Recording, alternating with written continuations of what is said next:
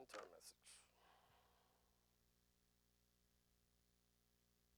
1 Corinthians 11:29-33. By the way, I do want to, just introduce, ¿cómo es su nombre? Adriel. Andy. Andy just came from Dominican Republic. He's Christina's husband. All right, so we want to welcome him. He's been here for about a month, como un mes.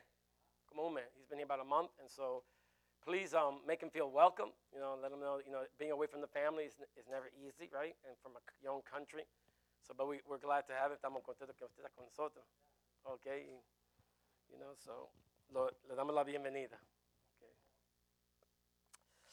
For anyone who eats and drinks without discerning the body eats and drinks judgment on himself. That is why many of you are weak and ill, and some have died. But if we judge ourselves truly, we would not be judged. But when we are judged by the Lord, we are disciplined so that we may not be condemned along with the world. So then, my brothers, when you come together to eat, wait for one another. Father, we pray this moment. We thank you for the word. We thank you for you giving us something that we can sink our teeth into, sink our spiritual teeth, that will really enlarge our understanding, that by the Spirit of God, you give us revelation of Jesus Christ. And this is the moment that we just turn our focus to the Word of God, turn our focus to the things of the Word that you have taught us, and that you would just reveal Jesus Christ to all of us. Strengthen my body, strengthen our minds, strengthen our ears, strengthen our hearts. Let this be a profitable time. Let this be a time that we can grow, a time that we can just delight ourselves in Jesus Christ and just delight ourselves in the Word as one who has found great spoil. And so bless this moment, bless this time. Bring honor and glory to your name, Lord, we pray. Amen. So let's just quick some review, and then I'll give you a moment to, and if you have any questions, we'll give a couple of minutes to do that today too. So what we've been saying, that to experience the goodness of the house, we have to learn to discern the body of Christ. We need to discern. For anyone who eats and drinks without discerning. And what we said, that this idea of discerning is an awareness, a conscious awareness of that the church, by virtue of his union with Jesus Christ, that the church is separate and distinct from every other thing, and it really possesses a unique and special privilege before God, right? And then secondly, we said that when we fail to discern the body, there is this idea of judgment. There is this idea that we become weak, we become ill, and some have died. And so Paul really teaches us that this matter of discerning the body seems to be very, very important. That I can become weak and ill and even die if I fail to discern the body. That's the reality. I'm not exempt from that, and neither are you. So we want to understand, what does that mean? And so we began to ask the question, what does it mean to discern? What does it mean to discern? And we said that first of all, that to discern is an ability. It's an ability. As opposed to just an activity, it's an ability. Exodus 31:3, and I have filled him with the Spirit of God, with ability and intelligence, with knowledge and all craftsmanship. And hopefully as we develop this idea of discerning, we're going to look at ability more in light of intelligence and understanding. But we'll leave that for later. Second of all, we said that to discern is not just an ability, it's a spiritual ability. It's something that comes in a spiritual sense. 1 Corinthians 2:14-15, the natural person does not accept the things of the Spirit of God, for they are folly to him, and he is not able to understand them, because they are spiritually discerned. So the only way to really And then thirdly, we say it's not just an understanding. I'm glad that the mind, because to discern refers to a mental ability. And I'm glad that the Lord is bringing us into this, because we're going to be talking a lot about the mind in the next few weeks. We want to understand, what is this thing called mind, and how is that important for you? So it's a mental ability. 1 Corinthians 3:12, for behold, I have done according to your words. Behold, I have given you a wise and discerning mind. I've given you a wise and discerning mind, right? So that there has been no one like you before you, nor shall one like you arise after you. So this idea of the mind, we are living in, you know me by now, and I like to figure out the most of things, right? We are living in a time in the history of the world. Laura always laughs when I say that. But we're living in the history of the world. There has never been more mental illness than we have now. Does you guys agree with that? Yeah, it's there's data to actually and especially in the U.S. So our minds have been tremendously assaulted over the last 50, 60, 30 years. Have you guys, I have spent hours trying to understand why. I'll sometimes go and pray, Lord, I want to understand this issue of mental illness. What is going on? What does this mean in light of your word? What are you saying to us? But our minds have been assaulted, right? And I believe every mind has been assaulted. It's not just relegated to a few. I think that there is a real assault on the mind. And so you're finding things that traditionally you would never hear in the church. When I was a kid, you never heard of a pastor committing suicide because he was depressed. Never. Some of you old folks, have you ever heard of a pastor committing suicide when you were younger? Now, a few times a year. So this is a big problem, and that's why I'm glad that we're looking at this problem, because I do think we need help. We need biblical help.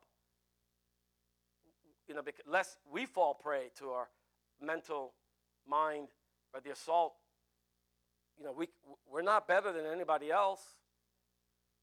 So what is going on mentally in our society that we are not able, and obviously there are things in our culture that clearly shows you the effect of that.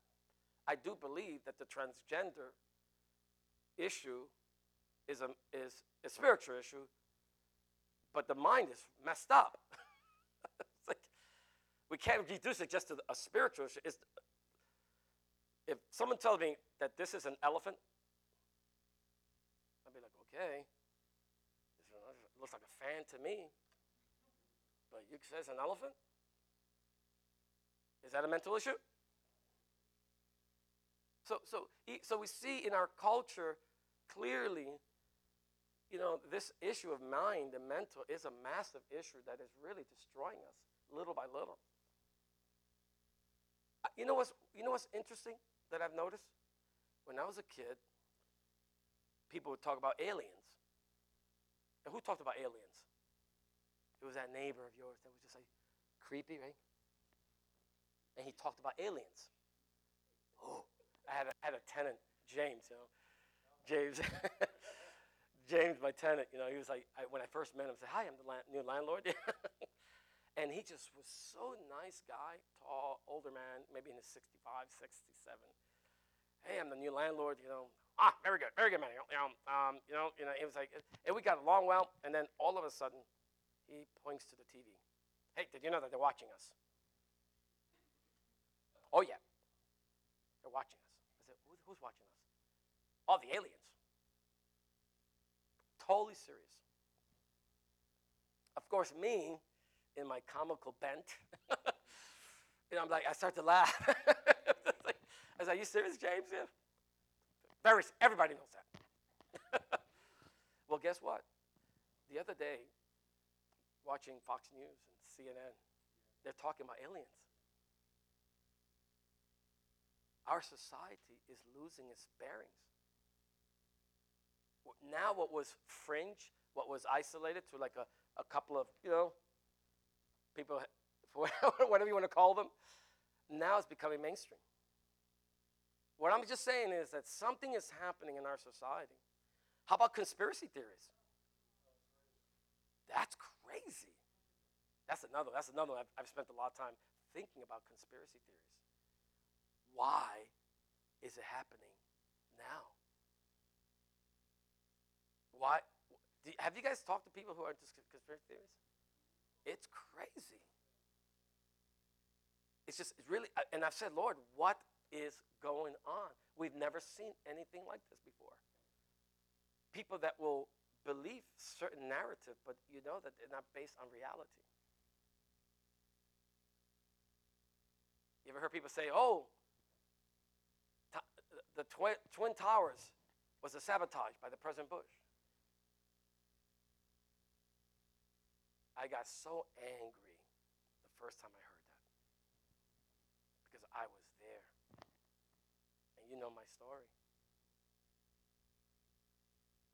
Oh no, the planes never happened. I was there, buddy. I saw a grown man cry. It's like, where did they get this stuff?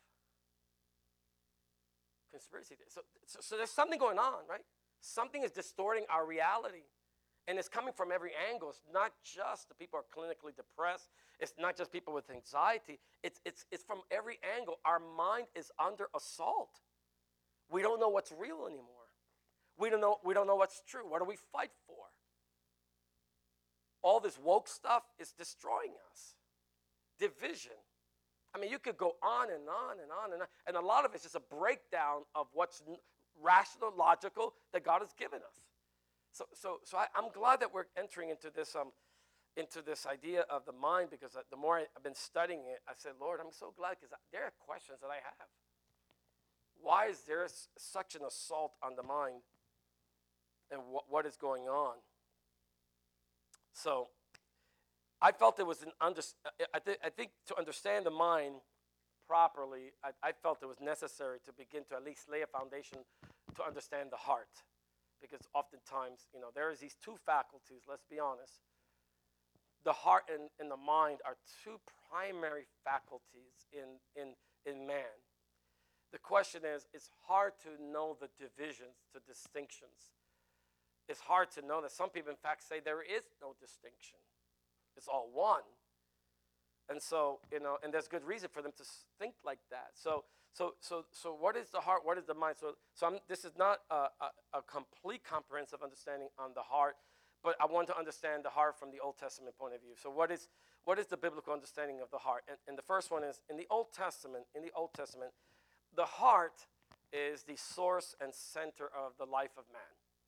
So the heart in the Old Testament encompasses a lot. Encompasses your entire being.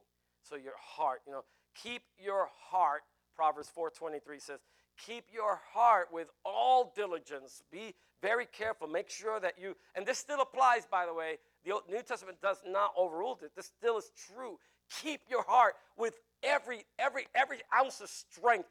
Make sure, don't just give your heart to anybody. Don't just keep your heart. It's amazing. A lot of, especially women, young girls, they give their heart to whoever. And whoa. No, you are a precious pearl, and if this loser wants, you're like, not show me the money. And if he pulls out $100 bill, you say you walk away. He's got to put $3 million, $4 million, $2 billion. That's how much you're worth. Amen. Yeah, I mean, girls today are just so. I'm like, you are so precious. Keep your heart with all diligence, for from it flow springs of life. All that pertains to life comes from the heart. So guard it. Don't give it to anybody you want. Don't allow your heart to be attached to things that are going to hurt you. Guys, girls, right? Woo, you gotta have a question. You should have a game plan in relationships. So first of all, this girl must love Jesus more than I do. That rules on 99%, right there. Right there, right? He must love Jesus Christ more than anything that I've ever seen. Is that pretty high? But there should be a tangible evidence love of Jesus Christ. So the word flow means the starting point. For from it is the starting point of the springs of life. So the heart is so important. From the source of the inner life, from which flows desires, thoughts, intellect, understanding, feelings, emotions. This is Old Testament. That's the Old Testament. The Old Testament is like, this is how it presents it. It presents it primarily as an issue of the heart. The man is a heart, and that's what the man is. They're not, as I said, there's no real Hebrew word to define the mind. So the mind, all we could do is translate, and the translators can maybe look at the context and say, I think the author here means mind, but there is no Hebrew word for that. There's no Hebrew word for mind. So we just got to work with and that's by God's design. God felt, you don't need to know, you just need to know the heart. Now that's actually pretty smart, and there's a reason why. But then we'll get into the idea of the New Testament. In the New Testament, the heart is the moral foundation of man. All right, so in the New Testament, you're going to see a little bit of a distinction. The heart will now become a moral foundation. Remember, we said morality has to do with right and wrong. The good person, Luke 6:45, the good person out of the good treasure of his heart produces good. So it's a land, it's kind of foundation that produces good, produces evil. And the evil person out of his evil treasure of his heart produces evil.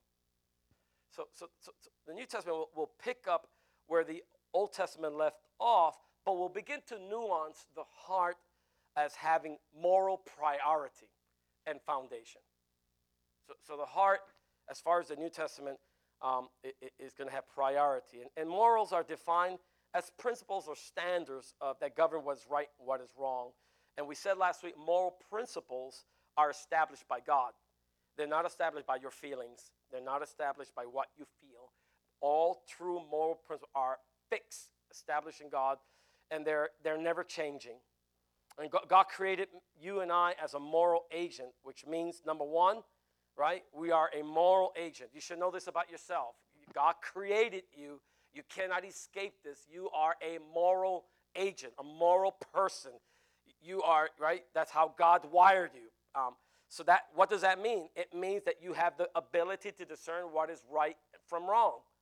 Romans 1:19, for what can be known about God is plain to them because God has shown it to them. So whether you cannot make excuses. Oh, I didn't know. Oh, I didn't know. You did know. And on the day of judgment, you will know. You will know exactly. There will be no ignorance on the day of judgment. We are moral beings. We have a conscience. God has given us a conscience, and we're able to discern what is right, what is wrong. Secondly, it also means that you have responsibility to God. That means that That means that God has authority over you, and you are responsible to God and to God alone. Exodus 20, right? I am the Lord your God. I am the Lord your God. He is the Lord your God. Paul says on that day, every tongue will what? Every knee will what? Bow. And every tongue will confess. And they will not say, go Mets. They will say, right? What they will say? Jesus Christ is what? Lord. On that day, every single knee will bow. Every single tongue. Not a single person will be like, well, no, I refuse. I refuse. I'm going to hell, but I won't say it. No. Every one of you are going to be like, oh, wow, he is Lord. He is Lord. Wow.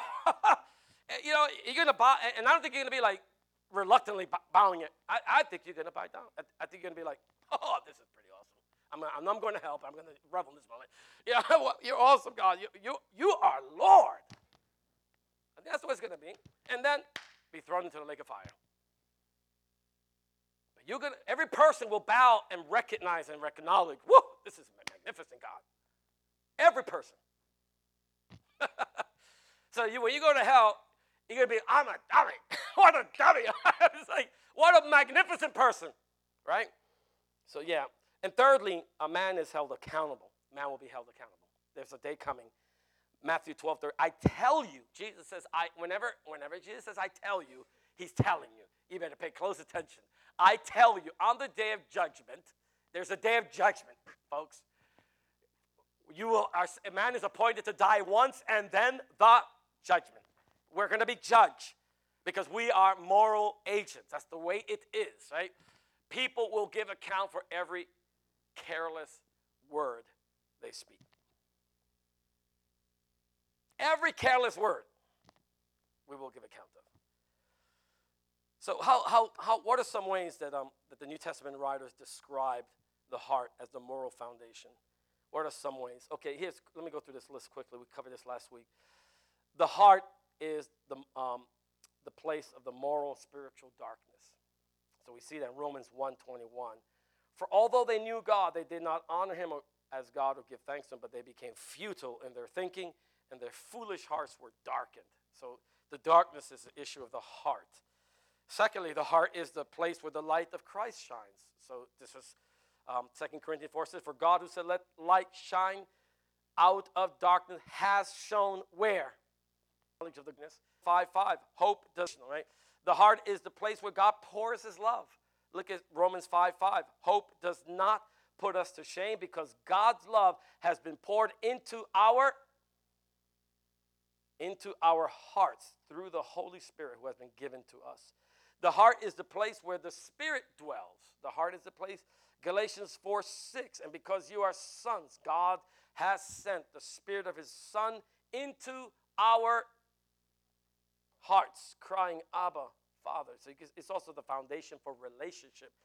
And then the heart is the place where Christ dwells. Ephesians 3:17, so that Christ may dwell in your hearts through faith, that you being rooted and grounded in love. All right. Quickly, I'll give you 5 minutes. Any questions about anything that we've talked about so far? Any questions? You don't have to have a question, but if you do, I'm going to give you an opportunity. Remember, for clarification, anything that you can think of.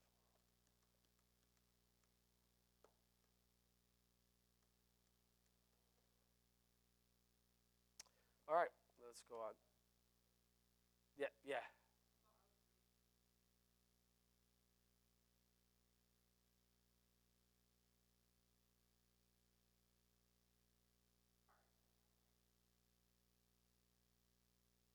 Right.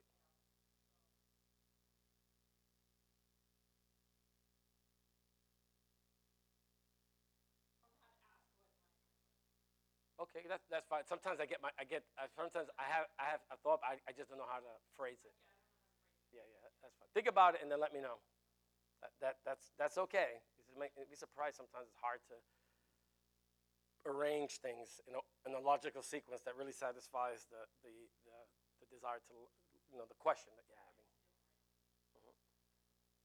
Anyone else? All right. Now we're going to look at the mind. So this will be, we've been looking at the heart. In the Old Testament, the heart was kind of like the source and center of life. In the New Testament, the heart becomes this foundation for morality. And so there's a lot more that we can say about the heart, but my real focus is to consider the mind. And so today I want to ask the question, what is the New Testament understanding of the faculty of the mind? And where does that, how can we begin to make a distinction? Now, what we find out from the New Testament writers is, this has to be studied, it has to be clearly, that the New Testament appears to develop an understanding of the mind that is not separate, but distinct from the heart. So the mind now is a distinct faculty that is operating, that is distinct from the heart. All right? And this is clearly picked up providentially by God's grace and God's sovereignty. What we find out is that in the Greek language, which was the common dominant language at the time of Jesus, now God ordained that Greek would be the dominant language when Jesus was here. And the question you have to say is, why that? Is that just, I think it's very meaningful. Everything, God ordained that Roman Empire would be ruling the world at the time of Jesus Christ. Why? Why the Roman Empire? So those are questions that are good, because God raised up the Roman Empire and said, this will be the empire that will be in power when my son is born. And can anyone give me an idea, why would God do that? Why would God raise up the Roman Empire? You know, a little bit, yeah. No. Kelly? Yeah. So God raised up, the Romans were really cruel. More cruel, from history teaches us, more cruel than any other empire. Cruel, brutal, merciless. So God chooses to challenge the best that the devil can come up with. The Roman Empire. So I'm going to bring my son, and he's going to come when you're brutal. Now, of course, part of it is the brutality of Jesus Christ's death would be adequately provided by the Romans. He doesn't want to pick a weak empire. He wants to pick an empire that really is brutal, because his son has to die. Does that make sense? So Jesus is going to absorb the brutality of the Roman Empire for your sake and for my sake. Amen. So all of these things are useful. Now, in God's providence, Greek becomes the dominant language and culture during the time of Jesus. Greek now will introduce, and I do believe that in all of history, God is at work, even in secular history. Greek will accommodate the distinction between the mind and the heart. In fact, Greek will introduce a separate word for the mind. And we see that in Philippians 4:7. Philippians, it says, and the peace of God, which surpasses all understanding, will guard your hearts and your mind.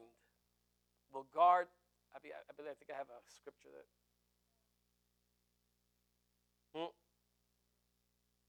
Okay, you could bring up Philippians 4:7. Philippians 4:7.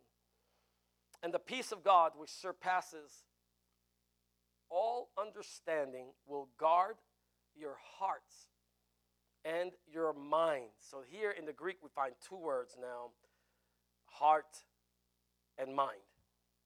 And now we can now, in the New Testament will be now in the Greek, and we can now begin to learn. So the Lord wants us to understand this distinction of between the heart and the mind. And it's something that I think we have to really, I'm hoping that you can get really excited about it, because I think that there's so much that we're going to learn from this. This distinction will be helpful, not only to understand the faculty of the mind, but it will help us to understand, how do we discern the body of Christ? How do we discern that? Well, the fact of the mind is going to play a major role in that. And so let us grow. I mean, and here's the most exciting part of the mind, is that it's to know the mind, to know the faculty of the mind, is actually to come into the knowledge of Jesus Christ. Look at 1 Corinthians 2:16. 1 Corinthians 2:16. For who has understood the mind of the Lord so as to instruct him? But we have the mind of what? Whose mind do we have? We have Christ's mind. So that changes the ballgame completely now. So this idea of the mind, it's not just your mind, but it's the mind of Christ. So the way as we begin to understand the mind, you're actually going to get to understand Christ. You're going to actually get to grow in your understanding of Christ, because all that we have to say about the mind, anything that we have to say about the mind, has its source in whom? In Christ. Connect, right? So you can't, so at the end of the day, you have to remain connected to the reality that we have a faculty of the mind, but that faculty of the mind is the faculty of Christ's mind. So this is going to be extremely helpful now to begin to, at the end of the day, understand Christ. To be honest with you, if it was not for that, I wouldn't be interested. I would be just as much interested to study the esophagus. How many are interested about the esophagus? Exactly. Why study the mind? You just want to know about yourself? Do you find delight in knowing about yourself? I don't. There's nothing very exciting. I beat you to it. You still have some discovery to make. There's nothing there. To be honest with you, if it wasn't for this, I would not be excited about understanding the mind. But praise God that in studying the mind, we get to understand a little bit more about Jesus Christ. Amen? Amen? So let's, we have the mind of Christ. We can begin to discover not just the thoughts of Christ, but the pattern by which he thinks. Amen? We don't discover just the thoughts of Christ, but the patterns by which he thinks. Amen? Because we have the mind of Christ. Do you believe that you have the mind of Christ? Amen? Do you have it now?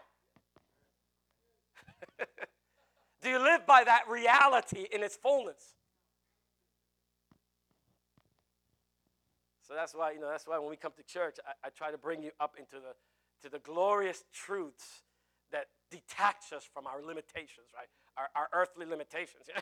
And detach them, and you can begin to experience the realities of what we have in Jesus Christ. We have the mind of Jesus Christ.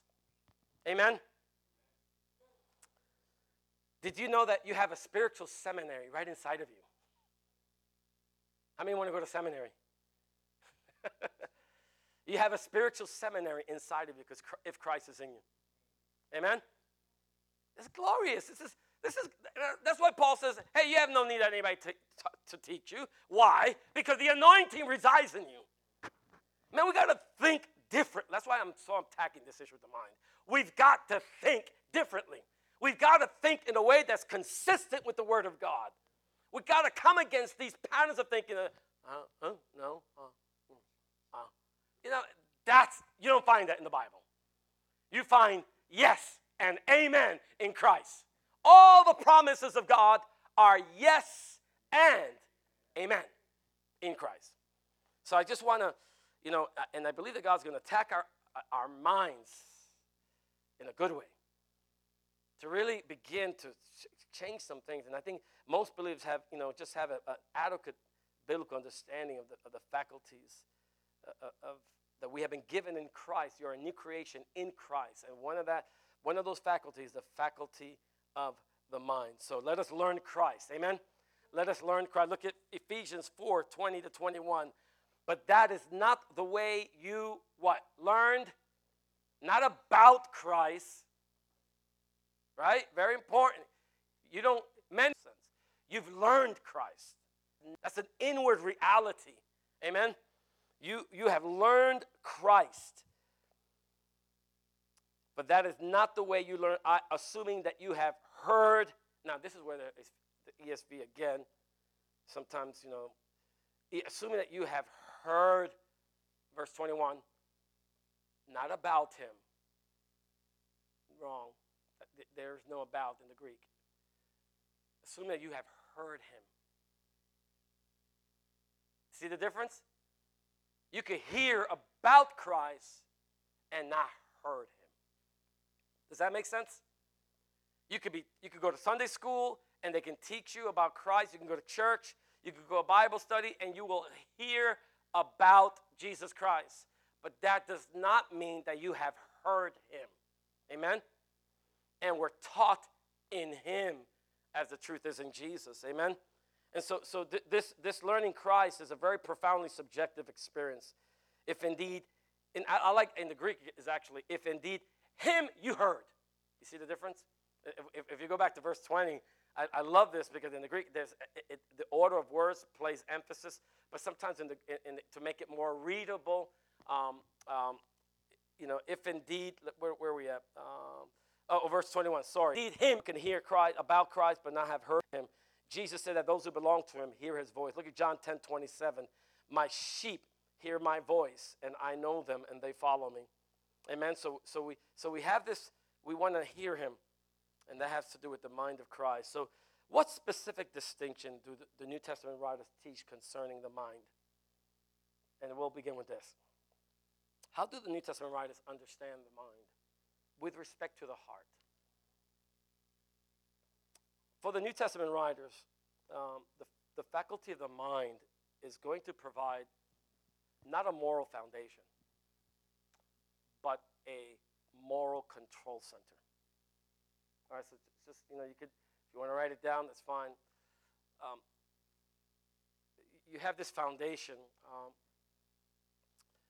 of the heart, but then the mind will be the moral control center. And so we're gonna look at this topic. It might take us a couple of weeks to finish. The mind is your control center. This is going to be new theological territory in the New Testament. Right, so this is new. This is a new development. So the New Testament brings a lot of new things.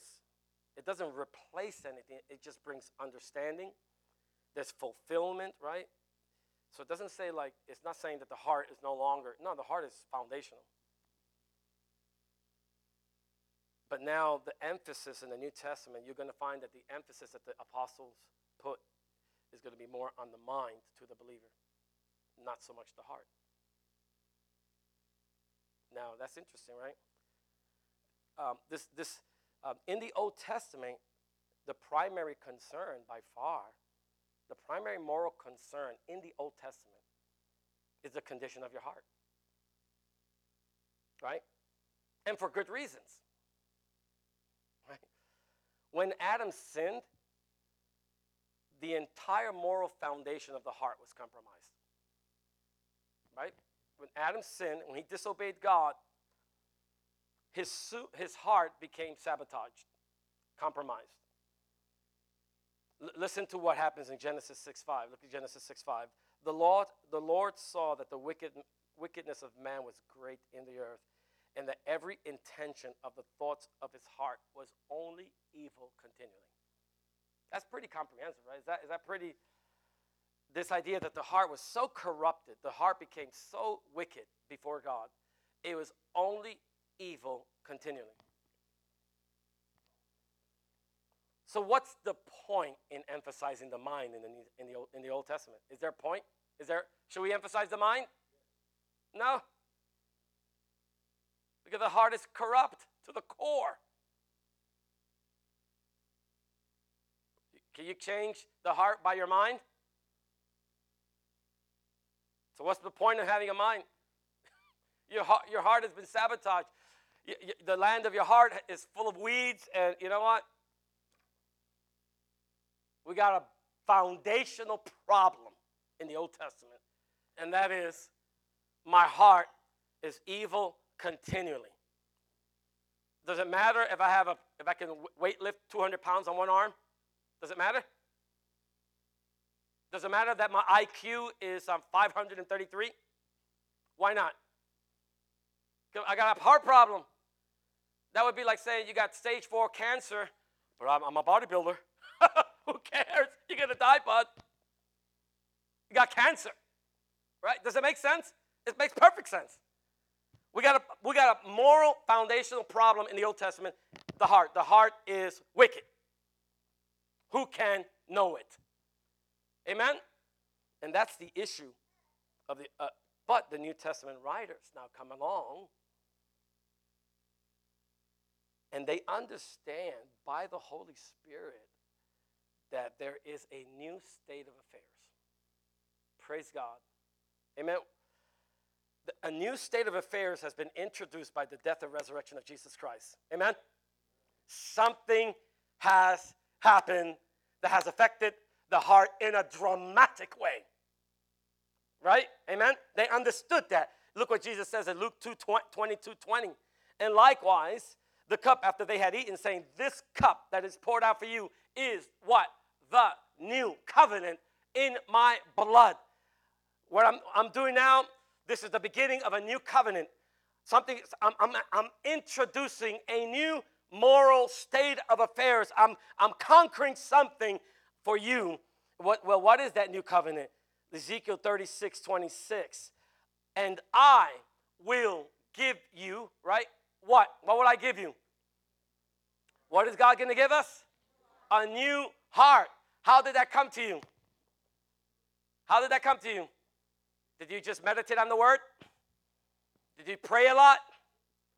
Did you say, Jesus, Jesus, Jesus, Jesus, Jesus? How did you get a new heart? By Jesus' death and resurrection. And when the Spirit comes in, he fulfills the new covenant. He gives you a new heart. The old he pulls away. It gives you a new heart, and a new spirit I will put within you. I will remove the heart of stone from your flesh and give you a heart of flesh. The concerns of the heart have now been forever addressed by the death and resurrection of Jesus Christ. Amen? It makes sense now that the Holy Spirit in the New Testament will now shift the moral emphasis. The shift that we see in the New Testament is evidence that Christ has ushered in a new state of affairs with respect to our heart. Something has changed. Now, the disciples, the apostles, are inspired by the Spirit to speak on this faculty of the mind. We can now continue our lesson. Amen? For 4,000 years, we remained in kindergarten. We couldn't move forward. We kept failing. But Jesus Christ came, changed the state of affairs, gave us a new heart. Now we can begin to walk in newness of life. Amen? Isn't that beautiful? It is wonderful restoration that God is doing. And now in the New Testament, there is, so pay close attention. If the New Testament writers shift their emphasis to the mind, where should your emphasis be? On the mind. But we go, well, baby.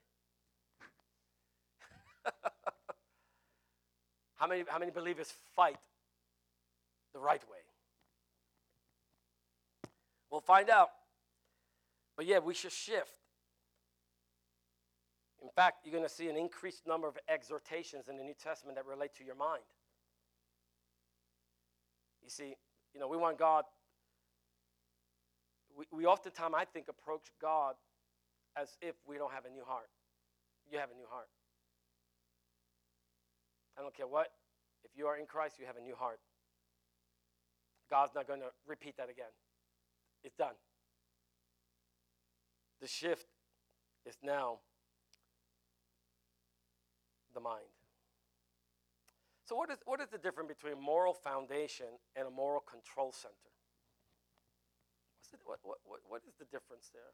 I mean, I think it's pretty self-evident, but for those who may not know the difference, you got the heart is a moral foundation, and the heart is a control center. First of all, moral foundation provides a ground, a beginning for moral agency. That ground has been provided by Christ, death and resurrection, in the new covenant. He has provided us a new heart. This new heart provides a strong foundation that now you can build upon. Amen? On the other hand, the moral control center stands on a solid moral foundation. So you can't, the heart is absolutely necessary.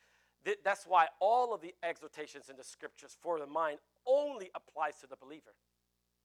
Right? The unbeliever does not take part of this because his heart is still wicked. When Christ changes the heart, now there's renewed emphasis on other things that will now cultivate this new ground. Amen? Now you can cultivate the new heart that Christ is giving you.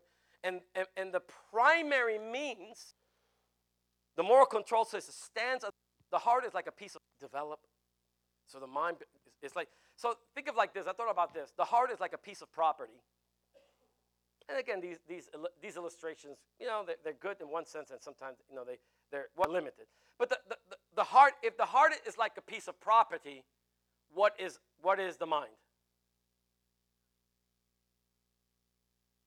Someone else, something else. Close. Good guess. If the heart is like a piece of property, what would the mind be? A property manager. That's something that came to my mind as I said, Lord, you have this property, but you have a property manager. And the property manager takes care of the land. Right? The property manager takes care of the land. If he's a bad property manager, what do you see? Weeds, trash, right? If you have a good property manager, what do you see? You see the grass is cut, wild flowers, there's beauty, right? Did that just happen? It is the sign that there's a good property manager. The mind is going to be like a property manager over the land of our hearts. And the Bible is going to make that very, very clear in ways that are profoundly wonderful and helpful for us developing our spiritual life in Christ. How many want to grow? How many want our land to be beautiful, right? Well, that happens through the cultivating the land. How do you cultivate the land? Through the mind of Christ. Amen?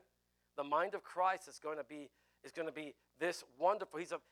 So God has given us a new heart, a new land, and a new property manager. Amen?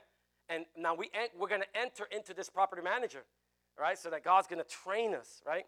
God's going to train us that to maintain, to kind of really work together with the Lord in maintaining this wonderful foundation. So before we begin to consider exactly how this mind regulates and maintains the moral foundation of the heart, let's look at how the New Testament writers, I'm going to give you one example, and then we'll quit, and then we'll pick it up next week. I'm going to give you one example of how the New Testament writers, now, they stress the mind. That's why my concern with the mental illness. Mental illness is going to sabotage this work big time. But we'll talk about that later. Mental illness is an assault, I believe, against the mind. And we need our minds. We'll talk about sober-mindedness. But let's look at ways that the New Testament writers speak about the mind that reveal the mind as a moral control center. God has given us a new heart. So the issue is no longer the heart, because we have a new heart in the new covenant. But there is going to be exhortations to exercise by faith the mind of Christ in you, so that you can begin to experience, so that you can begin to walk in truly newness of life. How many want to walk in newness of life, right? Something real, so not just coming to church and just coming. I did my thing, I did my devotions, right? We got to get. I'm talking about Jesus said, "I've come to give you life and life more abundantly." How many are living life more abundantly? I mean, is that a serious question? Did Jesus fail us? He didn't fail us. But why are we not living life more abundantly? It's a serious question, right? We want to live victorious in Christ. I do believe that one of the aspects is this issue with the mind. But look at one aspect here. I don't know about you. I want to live a victorious life. Amen? I am not content at all. I'm not depressed. I'm not taking, medication, psychotropic drugs because I want more of you. No, I'm not doing that. But I want more. I want to grow in the Lord. I want to be fruitful in the Holy Spirit. Amen? I want the gifts of the Holy Spirit to be flowing. Amen? Right? I mean, there's so much that God has. No way Jesus Christ died for this. For my life. I mean, there's more. There's got to be more. Amen? There's got to be this longing in us for more. Because the glory of God, not just for my satisfaction. No. It's because God has bound up his glory with your lives. Amen? Let your light so shine before your closet, before your walls at home. We shine the light. We're in our rooms, the room is so full of light, right? We can barely even see the bed, But as soon as we come out, it's like, I went to the light. It's like darkness, right? So I want to shine the light before men, that they might see, oh God, the good works and glorify our Father in heaven. Amen? As we're going into a season of outreach with the Hope Kids, I want to see God's glory.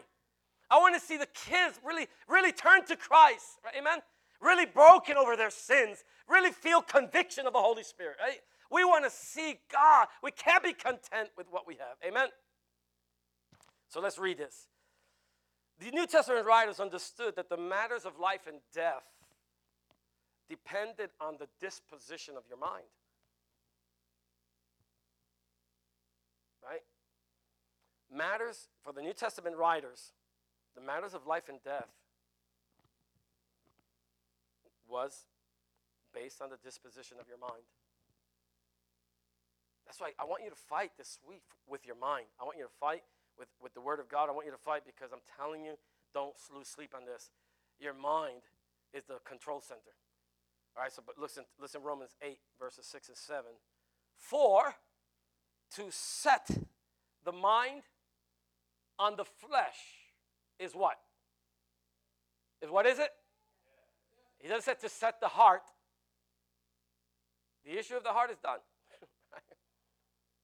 But to set the mind on the flesh is what? Death. But to set the mind on the spirit is, hey, he's telling you, set the mind on the flesh, death. Set the mind on the spirit, life and peace. Now, I don't think he's saying here, if you set the mind on the flesh, you're death, you lose your salvation, and you're going to hell. I don't think he's saying that. Look, we can't lose what God has given us. Truly, he has saved us. If we're truly born again of the Holy Spirit. But this is what he is saying, that when we set our minds on the flesh, there's going to be death around us. There's going to be something, I don't like life. There's going to be something negative. When we set the mind on the flesh, it's not productive. You don't really gain anything. There's nothing of life. Amen? Right? When you set your mind on the flesh is what? Not just a bad time, death. Death is like the ultimate end, right? Like terminal. It's like death. There's nothing there, right? To set the mind, to set your thoughts on the things of the flesh is death. But to set the mind on the spirit is life. Actually, that word to set the mind is actually a single noun, which means mindset. Now, mindset on the flesh is death. A mindset. If you set your mind on the things of this flesh, right? The flesh is the natural impulses, the things that the flesh wants. If you're constantly just feeding that flesh, I'm telling you, Paul says it very clearly, it is going to produce death. Death in so many ways. Death emotionally, death mentally, right? You're not going to be a product of life. But to set the mind on the spirit now is life and peace. So that when we set our minds, when our mindset is set on the spirit, right, there's life and peace. Amen? We set our minds, what we set our mind on will determine our moral condition. What are you setting your mind on? And these are the things that, Lord, how am I setting? What am I setting my mind on the things of the flesh or the things of the spirit? This is an honest question. And he's talking about not the heart. He's talking about the mindset, the way that you think. The way that you think reveals. That's why discernment is so important. Because discernment takes the data of the mind, the data is the thoughts, and can examine, right, we're going to talk about that next week, can examine the data of thoughts and can make judgments on those thoughts. You can make judgments on your thoughts. The Bible tells you should be judging your thoughts. You should be thinking, whoa, I said I need to go to Walmart. Let me examine that thought carefully. Right? But we don't do that. Oh, let's go to Walmart. Examine it. Why do you need to go to Walmart? Well, I need some new tablecloths. Okay, why do you need tablecloths? You know, examine your thoughts. You'd be surprised how oftentimes our thoughts Little thoughts can just spoil the vine. And we're not guarding our minds. We're not guarding the way we think. So that here Paul is saying that man's conscious hostility. Look at verse 7. For the mind that is set on the flesh is hostile to God. And I do think that this can happen to the believer. Doesn't mean that you lose your salvation. It just means that you could be in a disposition of mind that really resists what God wants you to do. I mean, we can fall into that, amen? Now, by the grace of God, God can deliver us out of that. But to set the mind, right? To set the mind on the flesh is hostile to God. It's not neutral. It's not like, well, I'm a neutral party. No, it's hostile to God, and it does not want to submit to God's law. There's this tendency. And so Paul here is telling us that the matters of life and death depend, especially for the believer. And again, these exhortations are really for the believer because we have the mind of Christ.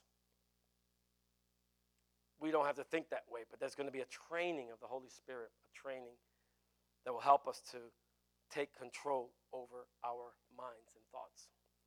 Let's pray. Lord, we thank you, Father. We're just beginning this journey of trying to understand this faculty of the mind, and especially the mind of Christ that we have. We do have the mind of Christ. And it's almost like a faculty that is out of sight, out of mind for many of us. But I'm asking you by the Spirit that you begin to raise an awareness. There's so much that can be said about this faculty of the mind. So many people find themselves dragged by their own thoughts into feelings of condemnation, feelings of defeat, and even through the mind, producing wickedness and evil actions, disobedience to you. And I'm just asking you, Lord, for these next couple of weeks that we're going to be talking on this subject, that you would help us, Lord. We need your help to learn, God, to really, first of all, raise an awareness of the faculty of the mind that we have in Jesus Christ and how it works and how it operates and what's the essence of this mind, Lord, that we have in you. How can we, Lord, begin to draw from the mind of Christ so that we get our thinking and so that our ability to discern, oh God, can just grow, oh Lord, in you. And so we're asking you today, to, Lord, to guard our hearts and our minds in Christ Jesus. We're seeing our minds assaulted by wickedness like never before in our history of this world, Lord. Lord, so much access to pornography, so much access to drugs, so much access, Lord, to just selfishness, Lord, and self-centeredness and idolatry. And all of that, Lord, is just an assault on our minds to think, to shape our thinking, to persuade us. And I'm praying for this body that you would help us, Lord, to really draw from the mind of Jesus Christ. Lord, we want to grow. We're not content. We want to see your glory. We want to see, Lord Jesus, your hand upon this church, your hand upon me, your hand upon everyone here. Lord, you have great things in store for each and every one of us. May you, Lord, begin to stir us up, Lord, in the gift of God, and that we would begin to, by the work of the Spirit, begin to really allow our minds to be renewed. God, renew our minds, Holy Spirit. So thank you, Father, this morning. Thank you for the word of God today. Lord, I'm asking you. You know, as you close your eyes, and I want to give an opportunity, not to do an altar call like that, but if you feel like you would like us to pray, if you're having a mind battle, I want to ask people around you to pray. If you are struggling, just raise your hand. If you're struggling, you need prayer, especially in your mind. We have a sister back here. We have another one here. All right. So you see, keep your hands raised, and some of you, can you please come and look around you and look. Let's look at and let's just pray for. Let's take a moment to pray. I mean, our minds have been under assault, depression, and so maybe Alexander, you guys can maybe get together Carol and play for some of these teens. And I think Leroy, you know. Put your hand up again if you're struggling, just in your mind, okay? Liz, you know. Um, let's just take a moment to really pray. Let's take a moment to pray.